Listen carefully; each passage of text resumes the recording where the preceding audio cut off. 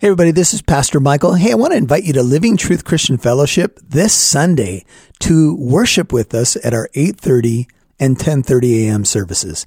Now, our 6:33 event with Scott Klusendorf, who was going to speak at both morning services, is canceled. Unfortunately, Scott is under the weather. I'm going to be preaching at the morning services from Psalm 139 and Ezekiel 16, and I will be dealing with the sanctity of life issue, and I'd love for you to be there, and I'd love to meet you.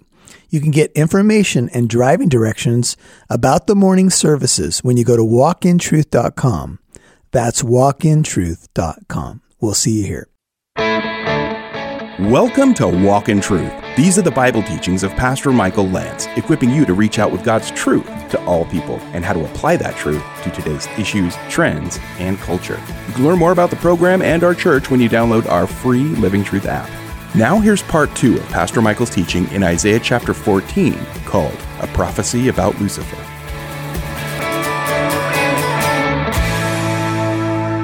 God is compassionate, and He is going to keep His promises to Israel, and He will keep them to you as well. And the peoples, verse 2, will take them along and bring them to their place. This is interesting language because we know that the nations really kind of voted when Israel returned to the land, and there had to be meetings and that kind of thing. And the house of Israel, and this, remember, there's near far, so this could be pointing in on a sub-level, one level, to the return from Babylonian captivity. That's the captivity under Nebuchadnezzar's Babylon, but in a far sense, the ultimate return of the people of Israel in the last days. And we've seen that happen.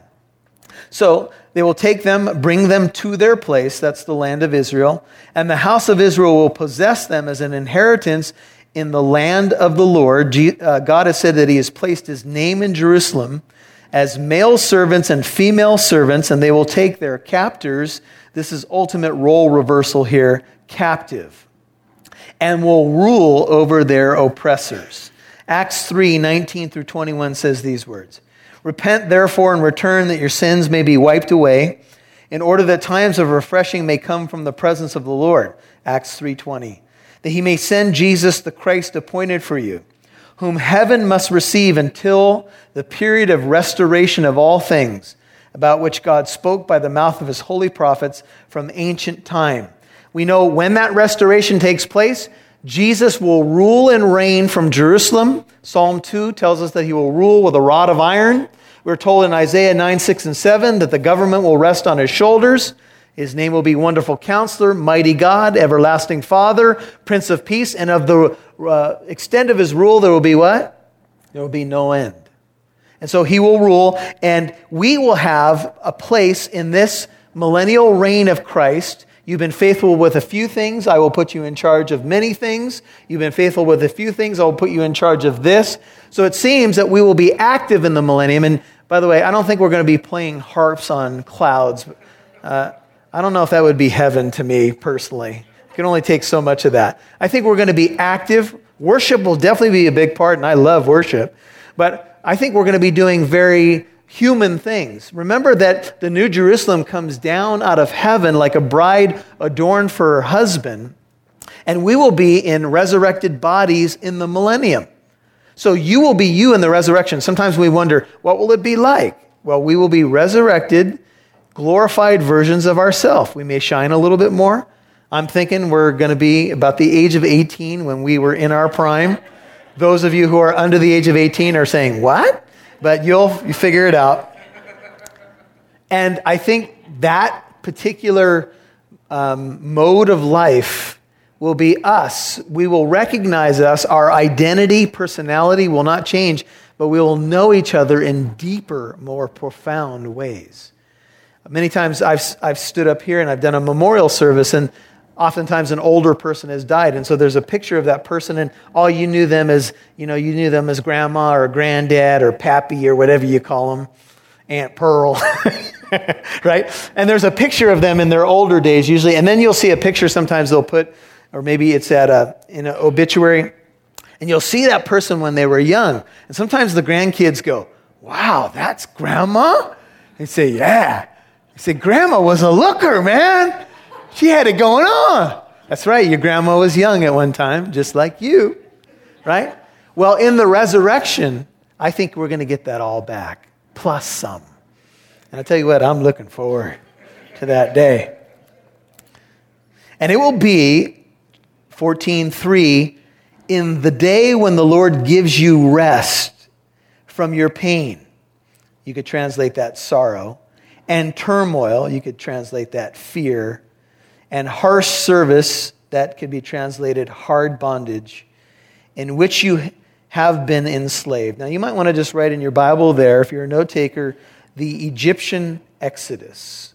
More specifically, in Exodus 1, and you might want to just write verses 11 through 14, we see that in order for Pharaoh to control the Hebrew population that was really bursting at the seams, he put them under the cruel bondage of their taskmasters. They found frescoes, that's paintings, what's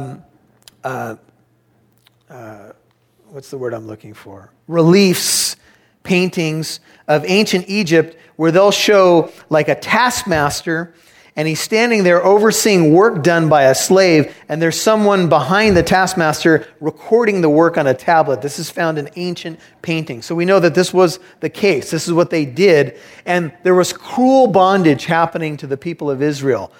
Here the language is reminiscent of that 400 years of bondage because notice it was sorrowful. There was pain. Middle of 3, there was turmoil, harsh service or bondage. They were in forced labor in which you have been enslaved. Right now, there are Christian ministries doing work, Zoe International, the Cross International, where they're going into places where there are children whose parents have died because of AIDS or starvation, and they have been put into forced labor. Sometimes they work in boats, in fishing businesses. There's been exposés done on this.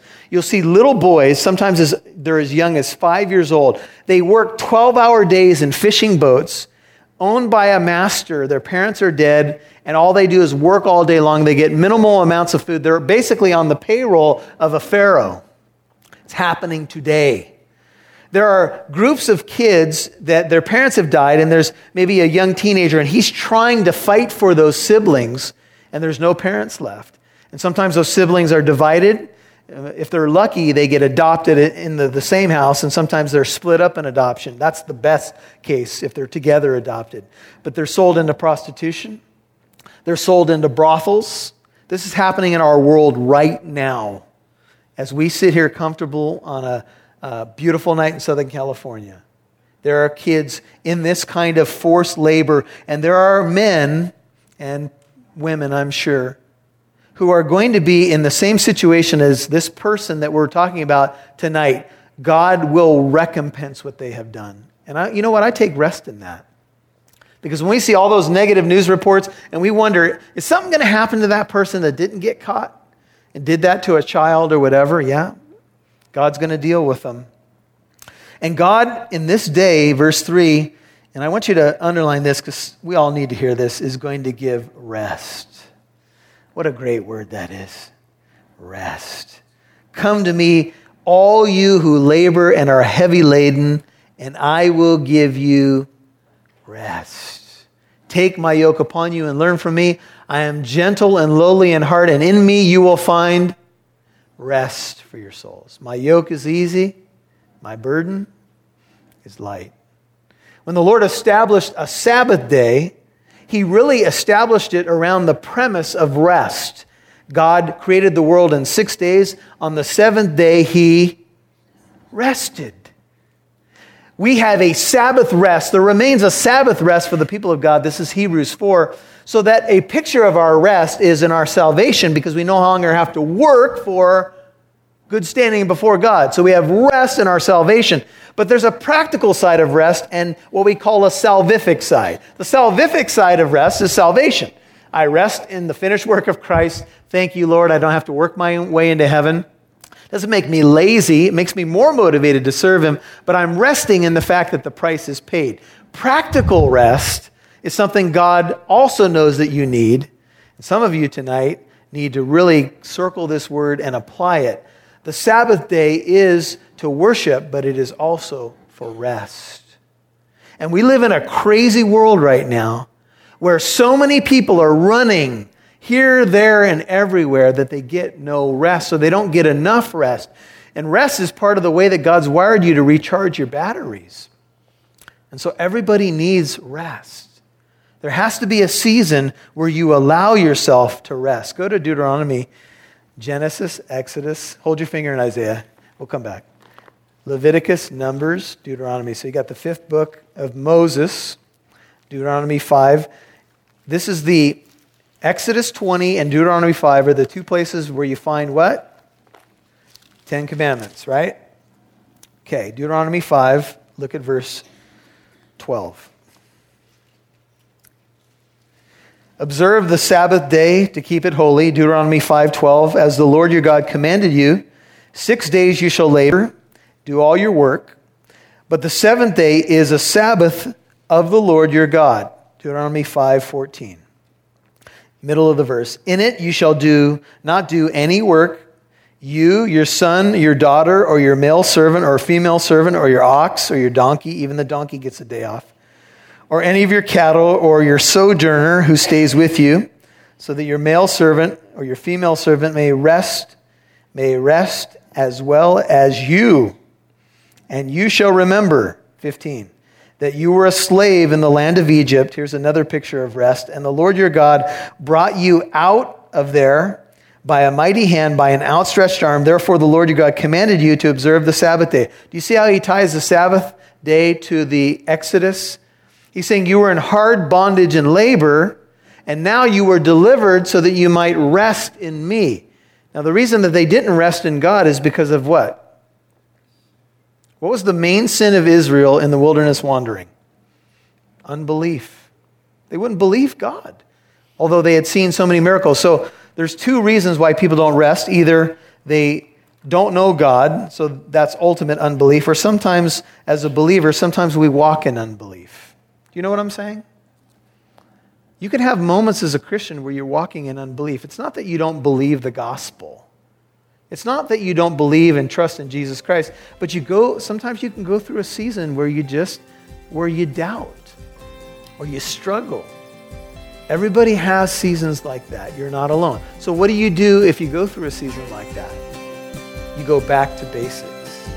Go back to your Bible, go back to prayer, stay in fellowship, dive in as deep as you can into the things of God, because doubt comes from the evil one. You'll hear more from Pastor Michael in a moment.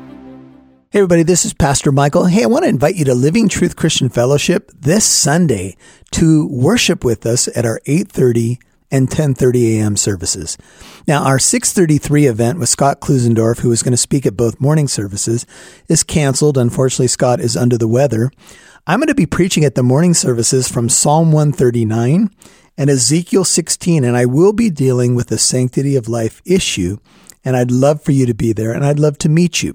You can get information and driving directions about the morning services when you go to walkintruth.com. That's walkintruth.com. We'll see you here. Thanks for tuning in to Walk in Truth today. Did you know there's more where that came from? Download the Living Truth app to listen to more of Pastor Michael's teachings whenever you want. You can even watch videos. And if you're local to Southern California, you can get updates on church events, new studies, and more. Download the free Living Truth app today. We'd love to see who's listening, so please connect with us on Facebook, Twitter, or Instagram. Just do a search for Walk in Truth Show. Now, back to Pastor Michael Lance right here on Walk in Truth.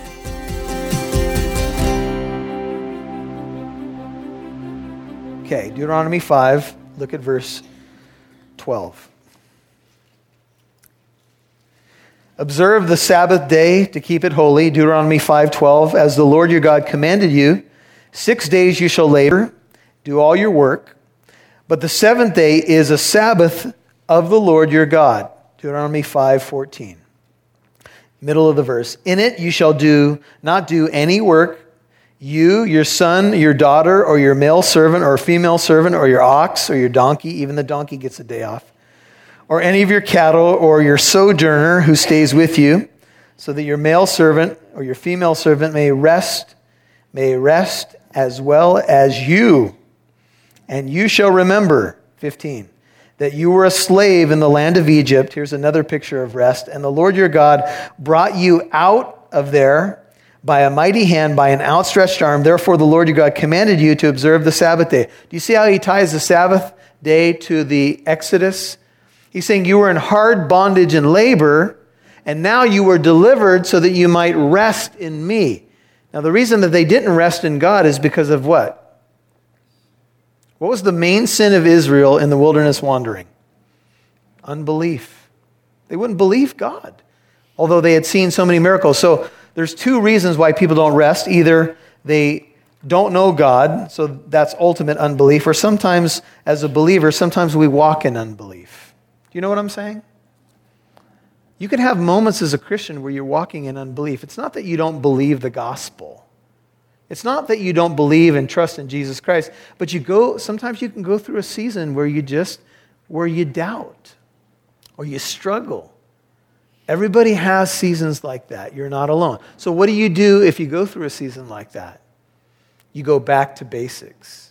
Go back to your Bible, go back to prayer, stay in fellowship, dive in as deep as you can into the things of God, because doubt comes from the evil one.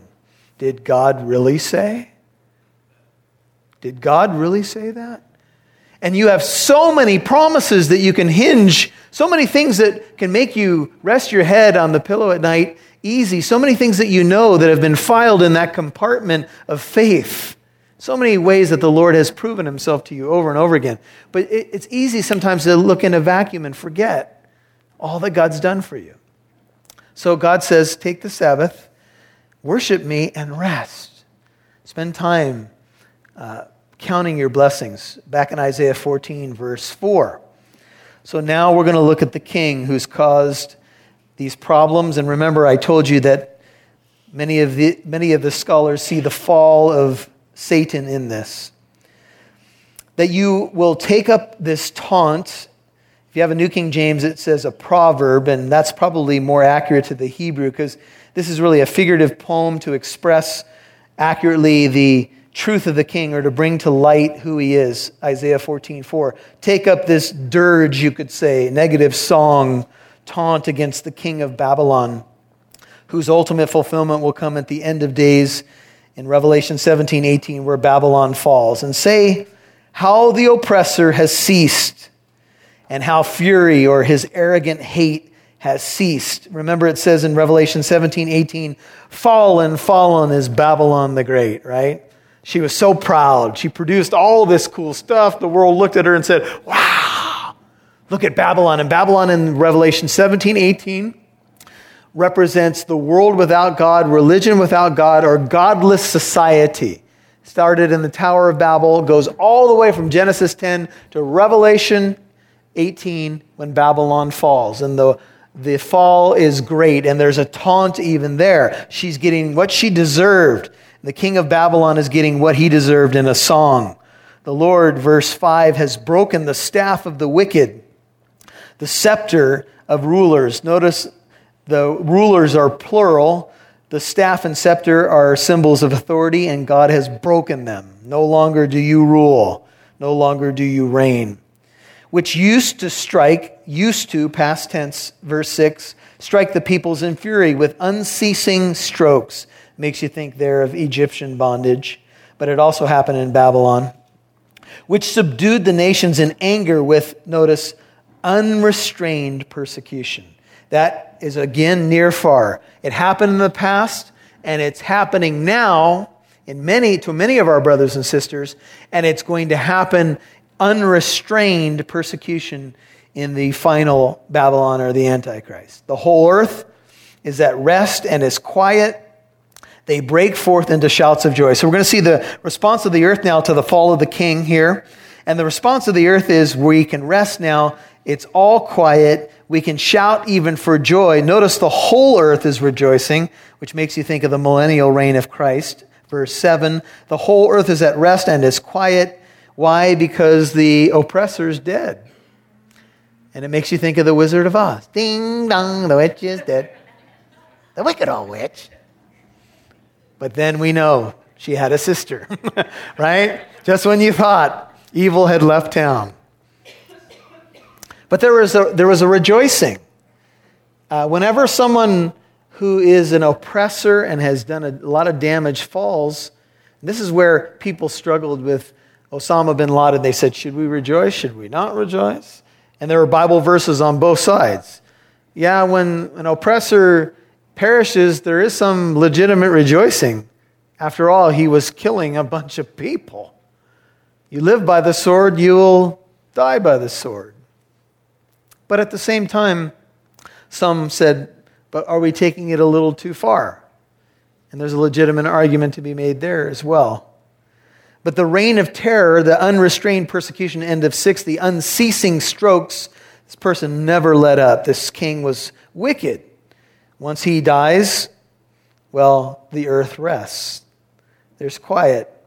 Sometimes when an evil force is removed from one's life, you can finally rest. You can finally say, you know what, that time is over. And some of you can really resonate with that because you've known that. You've known that kind of pain. Even the cypress trees, 8, rejoice over you. Here, Isaiah will personify creation. That means he gives creation personality. The cedars of Lebanon, those mighty trees that were very valued, saying, since you were laid low, no tree cutter comes up against us. Now here's how it would work. In these centuries of the kings of Babylon and Assyria and Babylon, they're always cutting down these precious trees, the cedars of Lebanon, to build their war machines and their fortresses. And the trees now know, since he's dead, they're not going to cut us down anymore. Do you guys remember in the Lord of the Rings movies how the trees, are alive? Oh, the weird voices that come from the trees. I don't know if we're going to fight, Well, anyway, why am I doing all the movies tonight? I don't know. That was even a bad voice of the tree, but you get the point. As creation takes on personality, the trees are rejoicing, man, this guy's not sending his people out to cut us down anymore. The trees are happy. The birds are singing, whatever you want to say. And later, the king himself, look at verse 19 of chapter 14. Here's what it says. You've been cast out of your tomb like a rejected branch. You cut down the trees, guess what? Now you're rotten. It's come right back on you. This is the reaction to the fall of the king. Even the trees sing at his demise. And now you get a picture of Hades. Well, all of a sudden now in the text, the camera pans down really low. And you get like a figurative picture of people who are in Hades, and in this case, Sheol, or the place of the wicked dead. And the camera pans, and it says this. King James says hell. New American Standard says Sheol from beneath is excited over you to meet you when you come. It arouses for you the spirits of the dead. NIV says the departed. All the leaders, literally goats, because a goat often led a flock of sheep, so it's a kind of an idea of a leader here. All the leaders of the earth who are there in Sheol, it raises all the kings of the nations from their thrones. It's not that they're sitting on thrones, but they had been kings prior. Their personality has not left them, though they're in Sheol, because when you die, you don't die, you still live. But you live in one of two places when you die. And there are no other options. For our Catholic friends, I'm sorry, there's no purgatory. You're not going to swing a sledgehammer for 1,000,000 years. When my grandfather died, I spent probably every single night of my youth trying to pray him out of purgatory. And when I failed to pray, I felt guilty. Like I had a role in getting him out of purgatory. That was his decision between him and the Lord, not me to pray him out of a place. And then I found as I studied the Bible, there is no purgatory. It's appointed unto man to die once, and after this comes the judgment.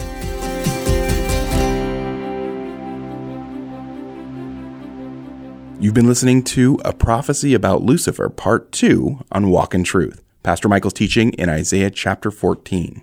And don't forget, if you missed any part of today's program, you can listen to Walk in Truth on the Living Truth app or wherever you get your podcasts. Hey, Walk in Truth is on Facebook, Instagram, and Twitter, and we would love to connect with you. It's great to meet our listeners, and not everyone can visit the church here in Corona, California, although we recommend that you do. But either way, please connect with Walk in Truth on social media. Now here's Pastor Michael. I need to tell you that our 6:33 event that was scheduled for Sunday has been canceled. Scott's not able to make it, under the weather. So we are going to adjust. We want to invite you out to our morning services at 8:30 a.m. and 10:30 a.m. at Living Truth in Corona. I'm going to be preaching on the sanctity of life from Psalm 139 and touching on Ezekiel 16, a very timely message from the Word of God. Come on out. You can find driving directions when you go to walkintruth.com. Excited to meet you on Sunday. God bless you. And join us tomorrow for part 3 of Pastor Michael Lance's teaching in Isaiah 14, called A Prophecy About Lucifer. I'm Mike Massaro. Thanks for listening to Walk in Truth. Our goal is to equip you to reach out with God's truth to all people.